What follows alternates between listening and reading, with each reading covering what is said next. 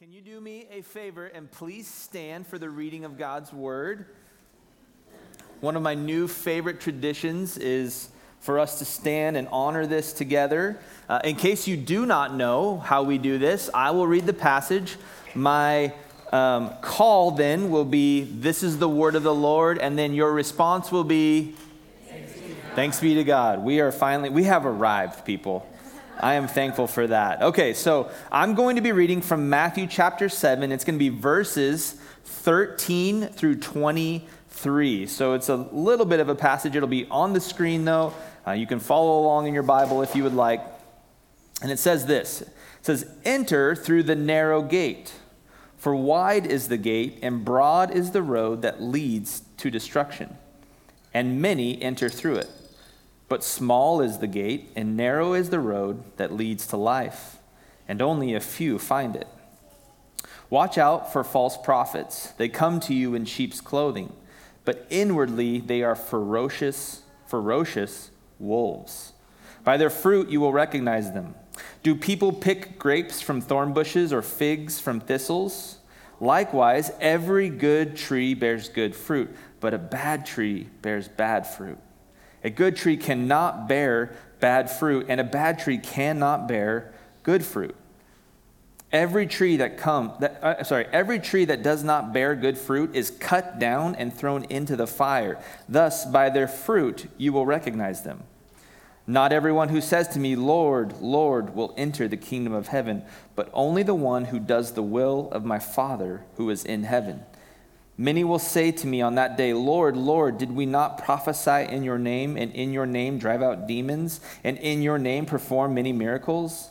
Then I will tell them plainly, 'I never knew you. Away from me, you evildoers.'" This is the word of the Lord. Awesome. Okay, go ahead and have a seat. We are in and nearing actually the end of the Sermon on the Mount. We are in a series in Matthew which is going to go for a very long time.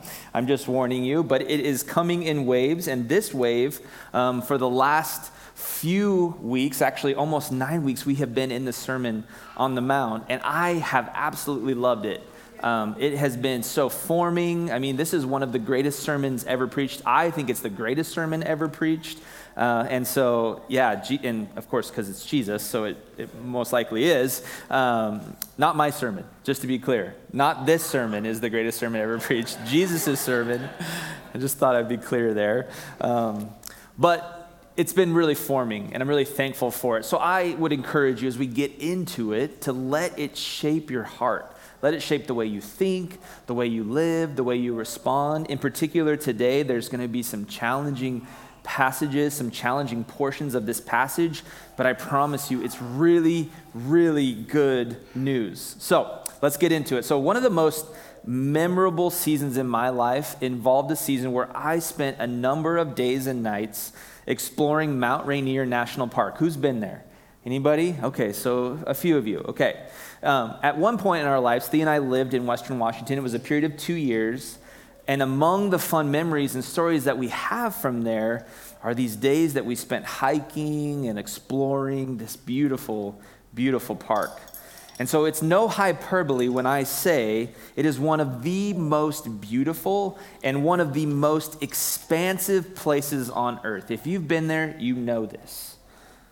And when you sit at the foot of Mount Rainier and you look upon its immense size, you are quickly reminded of your smallness, right? Like you stare at the mountain, you're close to it, it is giant. And when you stand at the top of Mount Rainier and you look around, you feel the vastness of God's creation. The park is truly incredible. Now, one of the few activities that I was able to take part in was hiking different portions of what is called the Wonderland Trail.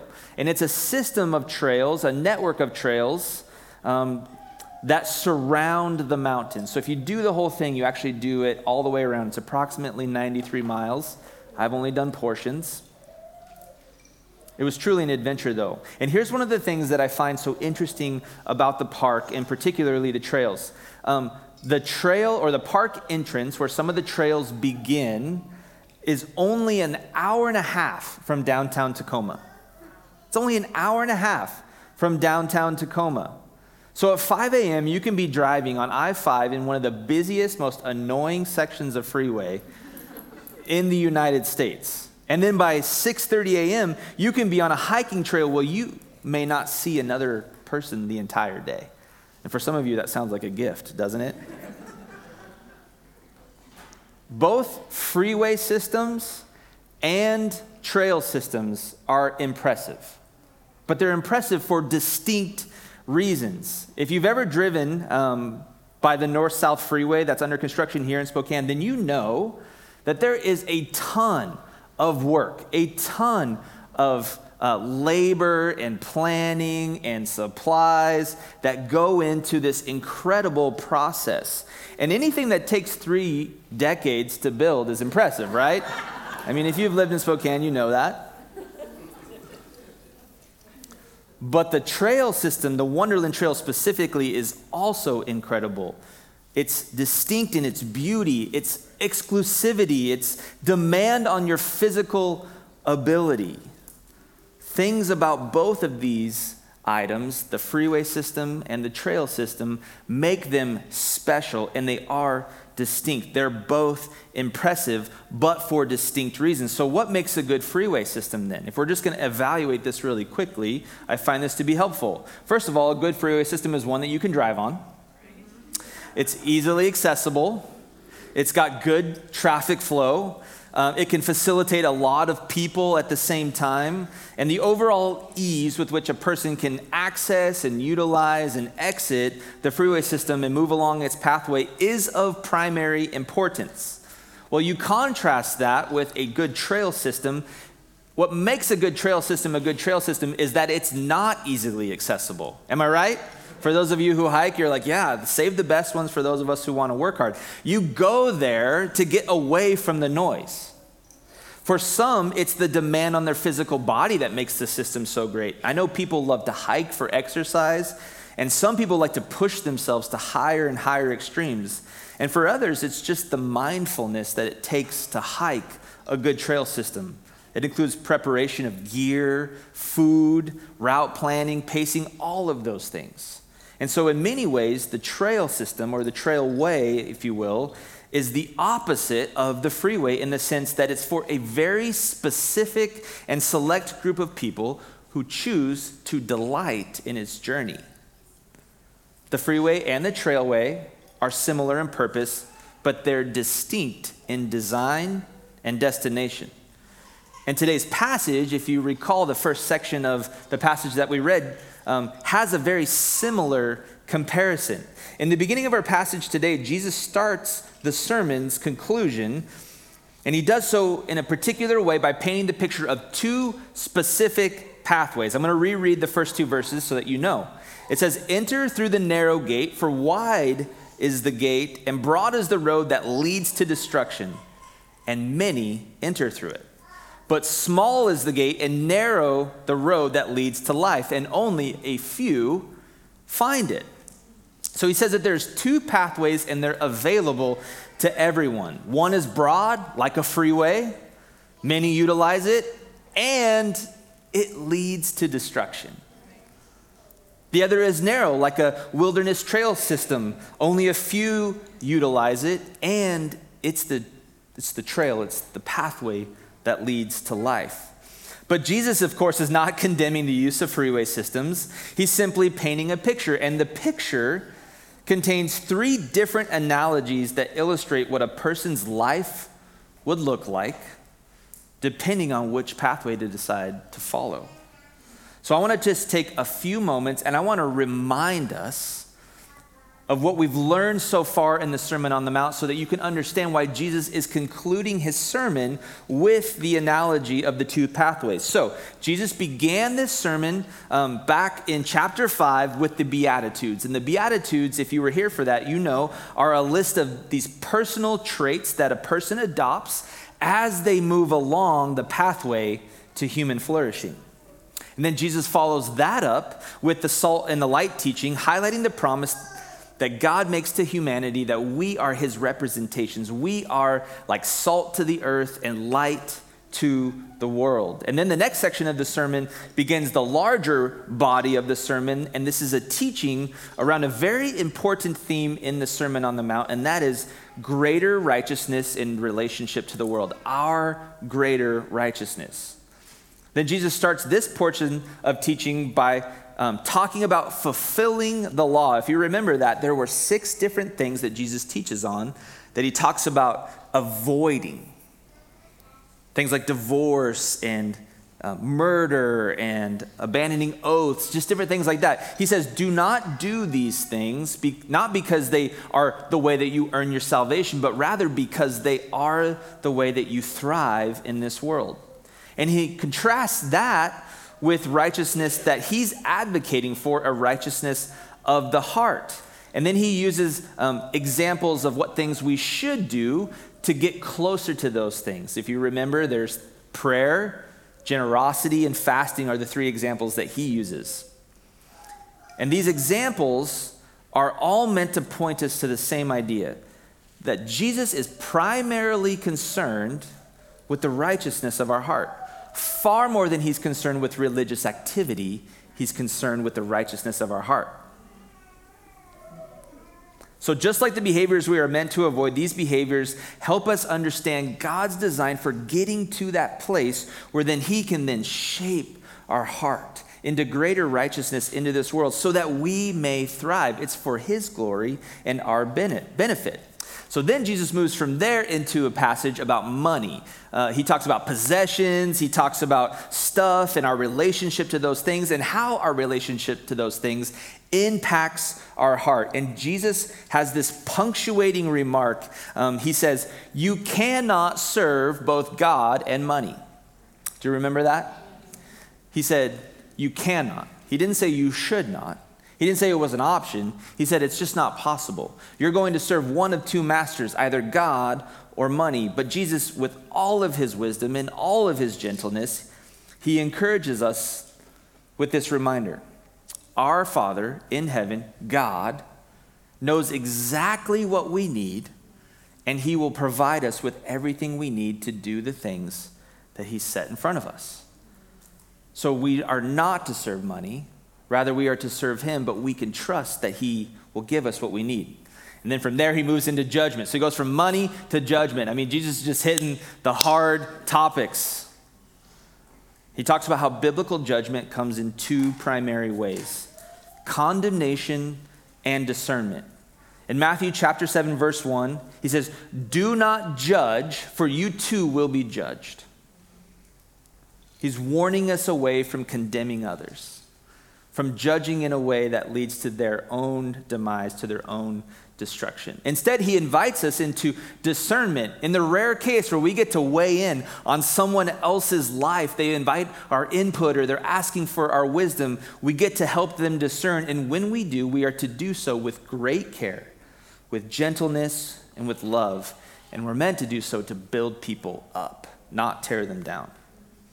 Then last week, we looked at the final section of the main body of teaching, where Jesus invites us to ask, seek, and knock. And these are all illustrations around prayer, and they are specifically meant to point us towards requesting things that are for the righteousness of his kingdom.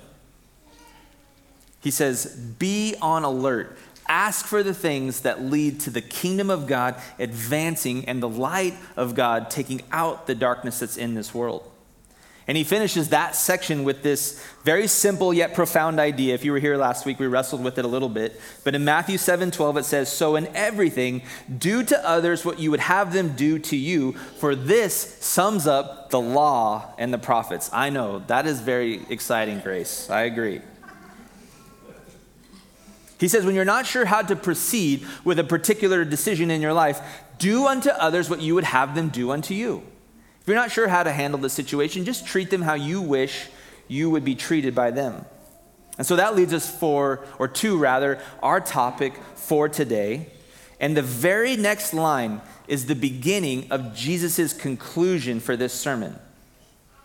And it's this analogy of 2 pathways. And here again, we encounter the genius of Jesus. After we have just covered the entire body of the Sermon on the Mount, Jesus is saying, okay, I've taught you all of these things, and here's your reality. You have one of two pathways.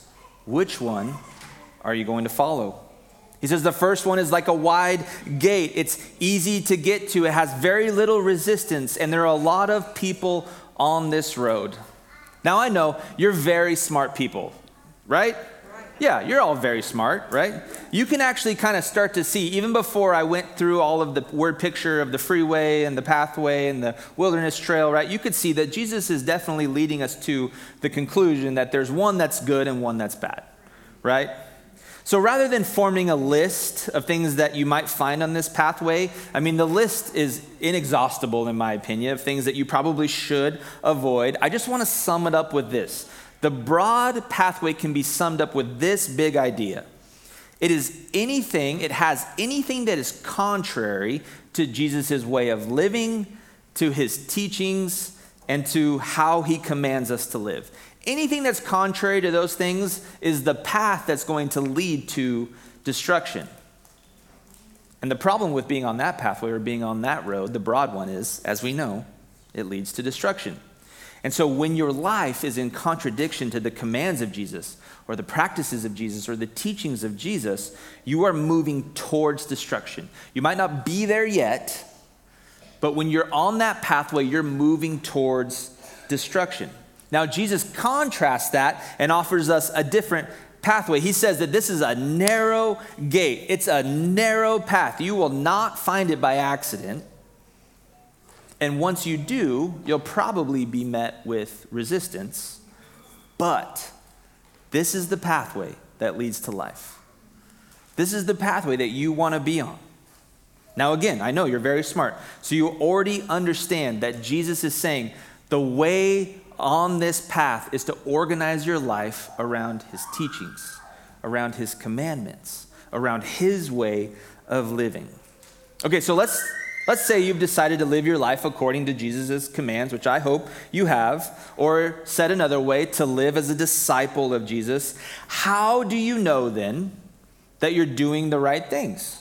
Right? That's a good question, is it not? Like, if Jesus is saying that there's two pathways and one leads to destruction and one leads to life, and you want to be on the one that leads to life, like, how are you supposed to live your life? And we know that it's, again, kind of leading us to these ideas of centering our life around Jesus' teachings, around his commands.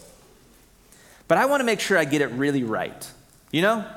Like, I don't know about you, but I'm the type of person that I get so annoyed with myself if I'm doing something wrongly. Anybody else out there? You're just like, you're trying something and you just can't get it right. I don't know what it is, a little bit of the perfectionist in me, but I just will say this. Incompetence is one of my greatest insecurities. I can fail at something that I've given my best effort, but if I have no idea what I'm doing, that bothers me like crazy. So because of that, when I take something on, I know I'm just opening up my heart to you guys. When I take something on, this is what I do. I study about it. I practice it. I find the people who I think I have access to that have the best chance of helping me do it better. When I started lifting weights regularly, I learned very quickly that doing a lift properly versus improperly can be a very fine line. If you lift, you know, technique can be a very fine line. And so one of the things that you can do to help yourself with that is have a great coach, right? Have somebody who knows what they're doing, who can spot the flaws in your technique and help them do it. But they can't be there all of the time, right? Unless your coach is your spouse, maybe, then they can be there. So what's another helpful measure then to determine if you're performing the exercise correctly or incorrectly? One of the tells is that you will, if you are doing it correctly, see an increase in strength. And if you're doing it improperly, you will see an increase in injury. Again, if you're doing the exercise properly, you will get stronger. You will see fruit. And if you're doing it improperly, the fruit of your life will be injury, icing, right? Advil, like you'll get there. Like you'll understand, okay, I'm not doing this properly. So one of the measures to understand correct practice is the fruit that it produces over time. And Jesus is using that exact analogy to talk about and show us what your life will look like if you're on the correct pathway. So he follows the two pathways analogy up with this. Verses 15 through 20 in chapter 7 says this. He says, "Watch out for false prophets. They come to you in sheep's clothing, but inwardly they are ferocious wolves." Yikes. "By their fruit you will recognize them. Do people pick grapes from thorn bushes or figs from thistles? Likewise, every good tree bears good fruit, but a bad tree bears bad fruit. A good tree cannot bear bad fruit, and a bad tree cannot bear good fruit. Every tree that does not bear good fruit is cut down and thrown into the fire. Thus, by their fruit you will recognize them." So Jesus is using two more analogies here. He says, first of all, watch out for false prophets. These are the people whose testimonies do not match the posture of their heart. That's essentially what he's getting at. These people are like inviting, sweet, cute little sheep on the outside, and on the inside, they're like ferocious wolves. In case you've ever encountered a wolf, I never have, I never want to. They are not cuddly, despite what pictures might make you think. He says, you will recognize them. You will be able to discern whether they are sheep or wolves by the fruit in their life. And then he has a second analogy. He says, good trees bear good fruit. Bad trees bear bad fruit. So we have this analogy now of a nice tree. You've probably seen at least 1 million trees in your life. You've seen some good ones and some bad ones. You know the difference. Well, Jesus is making that analogy. And Jesus is actually doing something else here. He's showing his knowledge of the Old Testament. So not only is he making a helpful analogy, but he's calling the people who would know better back to the Psalms. Now, the Psalms were one of the most widely known pieces of writings in Jewish history. Up until this point, they only had a few things that were recorded, right? This was back in the day, before the New Testament even existed. They just had some pieces, some documentation, and the Psalms were widely known. And this is what Psalm chapter 1, verses 1 through 6 says. It says, "Blessed is the one who does not walk in step with the wicked, or stand in the way that sinners take, or sit in the company of mockers, but whose delight is in the law of the Lord, and who meditates on his law day and night. That person is like a tree planted by streams of water, which yields its fruit in season, and whose leaf does not wither. Whatever they do prospers. Not so the wicked. They are like chaff that the wind blows away. Therefore the wicked will not stand in the judgment, nor sinners in the assembly of the righteous. For the Lord watches over the way of the righteous, but the way of the wicked leads to destruction." So again, the good tree bears good fruit, but the wicked are headed to destruction. So how do we become like the good tree bearing good fruit? Jesus says, by growing healthy roots in good soil next to a good source of water. That's what he's saying in his passage, and that's what the psalmist is saying in that psalm. And there's actually really great poetic imagery that the psalmist uses here, and we don't have time to unpack all of it, but just know that water in the Bible is often, if not consistently, a reference to the Holy Spirit. So the psalmist is saying that our life, if we root down next into this good soil, Jesus' teachings, and next to a healthy source of water, which is the power of the Holy Spirit, that is, we root ourselves into those things, that we can actually become the tree that's bearing good fruit. So Jesus is saying, know my teachings, practice my commands, and by the power of the Holy Spirit, you will become like the good tree that bears good fruit. Now, you may have noticed that these two analogies are odd ones for Jesus to lump together, are they not? A wolf, right, in sheep's clothing, and then a tree and fruit. Like, they don't really go together that much, except for this. Both of these word pictures suggest that discerning good fruit from bad fruit in the life of someone does not happen quickly, but rather it becomes evident over a long period of time. Jesus is warning us that people can pretend to be something they're not for an amount of time.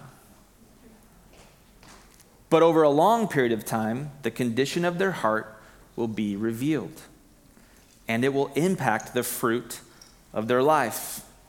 Eventually, our disguises, and we all have them, myself definitely, we all have these disguises and they fall apart. And the reality of who we are becomes evident to those who truly know us. And I just want to say this as a side note. When this happens to a disciple of Jesus, it is evidence of God's grace. When your masks, when your disguises, when the hidden sin in your life becomes revealed, it's actually the goodness of God's grace. When sin is brought into the light, it might hurt in the moment. In fact, it will hurt in the moment. But the long-term impact is for our best interest. And when the people of God, when the church, when we respond well, in a way where we're not condemning, but we're discerning and helping lift those people up and build them into the right person and habits and pathways that they're meant to go on, that is one of the best expressions of love and graciousness and goodness in the world. And that's the kind of church I want to be. That's the kind of person I want to be. Jesus doubles down on this idea with the final section in today's teaching. He says in Matthew 7:21 through 23, "Not everyone who says to me, 'Lord, Lord,' will enter the kingdom of heaven, but only the one who does the will of my Father who is in heaven. Many will say to me on that day, 'Lord, Lord, did we not prophesy in your name, and in your name drive out demons, and in your name perform many miracles?' Then I will tell them plainly, 'I never knew you. Away from me, you evildoers.'" Now, this section is indeed a stark warning, is it not? But it's not a condemning one. It may sound like it on the surface, but when you understand what Jesus has done in the rest of the sermon and what he's trying to get at, you'll understand how gracious and how important this is. Jesus says that there will be people who act in the right way and they act perfect in regards to religious activity, but they don't practice the main thing. Okay, what is the main thing? It says, "Only the one who will do or does the will of my Father who is in heaven will enter the kingdom of heaven." Only the one who does the will of my Father in heaven will enter the kingdom of heaven. Okay, so this is where we can draw on the work that we've been doing over the last 9 weeks in the Sermon on the Mount. Last week's section included a very important idea. Jesus says, "Do unto others as you would have them do unto you. For this sums up the law and the prophets." Jesus makes a similar remark in Matthew 22. I'm going to read it to you. Matthew 22, verses 37 through 40 says, "Jesus replied, 'Love the Lord your God with all your heart and with all your soul and with all your mind. This is the first and greatest commandment. And the second is like it, love your neighbor as yourself. All the law and the prophets hang on these two commandments.'"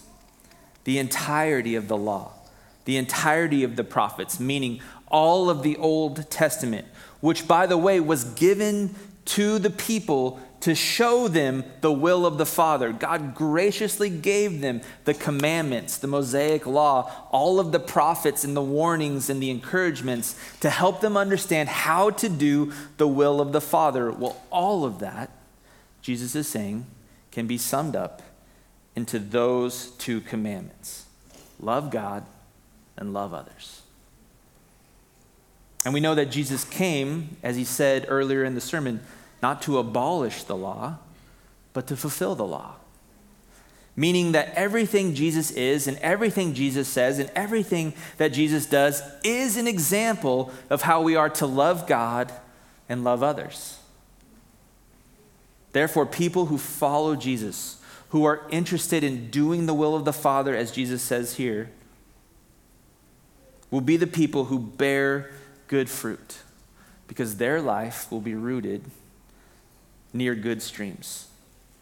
Jesus is using what a storyteller calls a good callback to the central theme of the sermon, and this is very important. Righteous behavior can only flow from a righteous heart.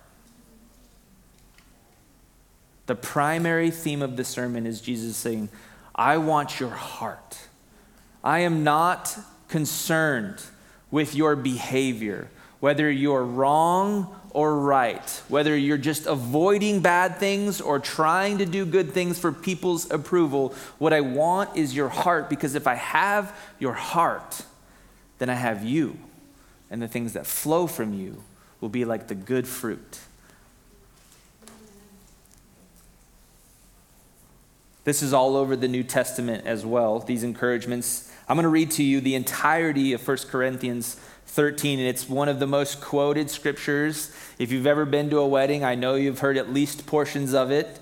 It's talking about love, but I think that it's important for us to see a picture of how the New Testament reinforces these ideas. That it's not behavioral induced righteousness, but it's a righteousness of the heart that produces the type of love that Jesus wants to drive into us and draw out of us. So I'm going to read this. You can follow along in your screen, 1 Corinthians 13. It says, if I speak in the tongues of men or of angels, but do not have love, I'm only a resounding gong or a clanging cymbal. If I have the gift of prophecy and can fathom all mysteries and all knowledge, and if I have the faith that can move mountains but do not have love, I am nothing. If I give all I possess to the poor and give over my body to hardship that I may boast, but do not have love, I gain nothing. Love is patient, love is kind. It does not envy, it does not boast, it is not proud. It does not dishonor others, it is not self-seeking. It is not easily angered. It keeps no records of wrongs. Love does not delight in evil, but rejoices with the truth. It always protects. It always trusts. It always hopes. It always perseveres. Love never fails. But where there are prophecies, they will cease, and where there are tongues, they will be stilled. And where there is knowledge, it will pass away. For we know in part, and we prophesy in part, but when completeness comes, what is in part disappears. When I was a child, I talked like a child, I thought like a child, I reasoned like a child. When I became a man, I put the ways of childhood behind me. For now we see only a reflection as in a mirror. Then we shall see face to face. Now I know in part, then I shall know fully, even as I am fully known. And now these three remain: faith, hope, and love. But the greatest of these is love. So first we have Jesus, and of course now Paul, helping us understand this essential principle. Good fruit can only come from a righteous heart, which is only possible through Jesus. There is no amount of effort that you can put into the primary work of a righteous heart. Instead, we yield ourselves, our own desires, our own drive, our own will, our own plans, our own success, if you will. We yield that to what Jesus says. And we root ourselves down in good teaching, and we plant our roots next to good water, the Holy Spirit, so that we can be with Jesus, so that we can be like Jesus, so that we can do as Jesus does. Following Jesus, being his disciple, that is the narrow pathway. That is the pathway that leads to life. And our discipleship is and always will be an active process where we practice the commands of Jesus. So I thought it would be helpful for us to be reminded of how we might practice these things. How do we know what to practice? I'm just going to give you 3 that I think are essential. You need to know the Word of God. You need to be able to look upon Jesus' teachings and understand what he's saying. Study the Bible. Internalize the Bible. Know it. Let it shape you. The second thing is to pray. And I love to say it this way: pray what you've got and pray it often. These are not magnificent prayers necessarily. I will often say unuttered prayers where I just feel like, oh, my heart is aching for this person, or oh, my heart is overjoyed for this person. I don't have words for this, but God, thank you. Maybe it's a request. Maybe it's gratitude. Whatever it is, pray what you've got and pray it often. And then the third thing is to be generous. Be a generous person. Be generous with your resources. Be generous with your talents. Be generous with your time, just as Jesus was. If you begin with those three things and you master those three things, you're on a good start. And when you're not sure about a decision, or you have this thing that's weighing you down because you have to make a decision and it's hard, or you have the consequence you have to wade through because of a decision made and you're not sure what to do next, whatever that may be in your life, I would love to help you run it through the filters that I run it through. First of all, how do I seek the kingdom of God in this situation? If you remember back to Jesus' instructions about worry, he says, seek first the kingdom of God. And then the second thing is to seek his righteousness. And then these things will be added into your life. So how do I seek God's kingdom? How do I seek his righteousness? And then the third one, Jesus' final remark from last week, how do I do unto others what I would like for them to do to me in this situation? You see, Jesus is actually helping us. He's saying there's two pathways, and he's already given us a lot of clarity on what the pathway to life looks like. And it's loving God and loving others.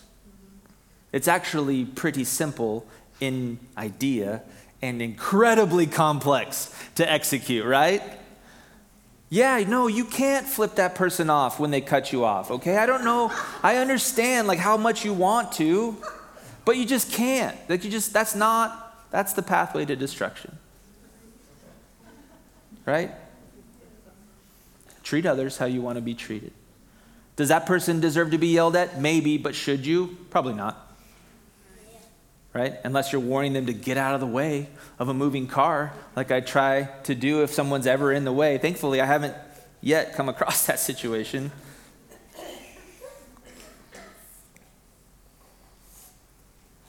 Jesus is saying, I want your heart. I want your heart. The righteous actions will flow from there.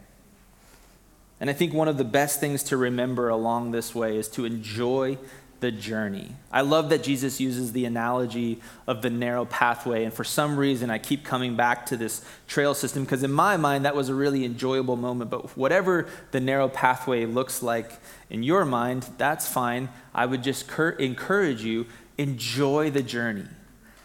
If you've ever been hiking, then you know that the worst thing you can do is stare at the trail the whole time, right? You're not enjoying anything around you. You're not enjoying the people that are with you. You're not enjoying the beauty of God's creation. We're just trying to get to the destination. Well, if that's the case, just drive there, right? But no, you're hiking because you want to enjoy the journey. And Jesus is saying the same thing. He's saying, hey, your salvation in me is secure. I'm trying to help you live the best life now. Right? I'm trying to help you live a life of righteousness here on earth so that you can thrive. Your salvation is secure the moment you give your life to Jesus, but the journey along the way is meant to be enjoyed too. So enjoy the journey. The narrow pathway is full of delight. And my prayer for us in just a moment, the band can come up. In just a moment, we're going to pray and do communion. But my prayer is this, as I studied this all week and just reflected on this passage, I want to be the kind of person that is represented in 1 Corinthians 13. I want to be a person who is kind and patient and humble and full of gratitude, full of honor, joy, generosity, a person who's gracious, who loves people, and I want that for you too. And I know you want it for yourself. So Jesus is saying, follow me. Love God, and love others, you have two pathways, one that leads to destruction and one that leads to life. And the one that leads to life involves primarily following Jesus. So just a moment, I'm going to pray, and then we're going to take communion. But I just want to invite you, if you need prayer, we actually have, our prayer team is going to be over against the wall. Mike and Jennifer are going to be against the wall. If you have something that is hard or sad or difficult, or you just need discernment on and you need other people lifting you up in prayer, please go see them. They will definitely pray with you. And if you're just sitting here in this moment, you're thinking, well, I don't really want to pray with them. That's okay, but I know I need some work. I know I need some decision making. I need to get on the right pathway. I just invite you to pray for that too. I think I gave you a few simple tools. Read your Bible, pray, get around other people who know what they're doing and have the life that you want, and find out how they got there. But start with prayer. We have a gracious, loving, wonderful God who wants to give you the pathway that leads to life, who wants to get you off the pathway that leads to destruction. And then, of course, as we move into this Christmas season, this Advent season, as you reflect on the things that might be difficult from past memories or things that might be wonderful from past memories, again, just enjoy the moment. Let God work in that pain. As we read earlier during the Advent reading, I want to read this little passage to you again that was part of that reading. It says, hopelessness beckons the miracle. This week's Advent reading was all about hope. And the thing about hopelessness is that Jesus is the solution. That he brings hope. That the Advent, the arrival of Jesus was actually the signal to hope that we needed the most. It says, touching our longings honestly and allowing ourselves to feel them is the true beginning of hope. It necessitates it. In the midst of our greatest need arises the first in-breaking light of the incredible news that Christ is soon arriving. That really is good news. So I'm going to pray. Will you stand with me? I'm going to pray for us. And then I'm going to invite you to receive the communion elements. And if you would like to go get prayer with Mike or Jennifer or both of them, they would be happy to do that. But my prayer for us today is that we would recognize any behavior that's contrary to Jesus' teachings, to his commands, to his way of life. Not because we need to be religious in our activity, but because it is the pathway to life. And the other options are pathways to destruction. And we don't want to do that. So God, first we come to you and we thank you so much for this sermon, God, that Jesus gave us, that we can wrestle with, and that you're working in our hearts and working in our minds in ways that we didn't even foresee coming, God, that you're doing the heavy lifting. God, may this moment be a kickstart for some people where they just get right back on to the right path, the pathway to life. And for others who are already on that pathway, that they would savor the journey, that they would hug their loved ones harder, that they would sit in patience in conversation longer, that they would not snap at the person who's taking up their time, but rather, God, enjoy the moment. Because, God, we have hope. May all of us here be the beacons of hope that you've called us to be as we represent you to this world. So God, I pray that you would continue to work that into our lives. Heal what needs to be healed. Restore what needs to be restored. Encourage what needs to be encouraged. May we have faith. May we have the drive to go after the things you're calling us to, Father God. And God, as we get ready to receive these communion elements, these tangible reminders of your grace in our lives, I pray that we do that in remembrance of you as you instructed us to do, that every time we partake of these, that we would think about the goodness and the mercy and the grace and the love that you bestowed on our lives. And that when we taste the juice and eat the cracker, that those physical reminders as we do so would be an experience unlike any other. We thank you for that in Jesus' name. Amen.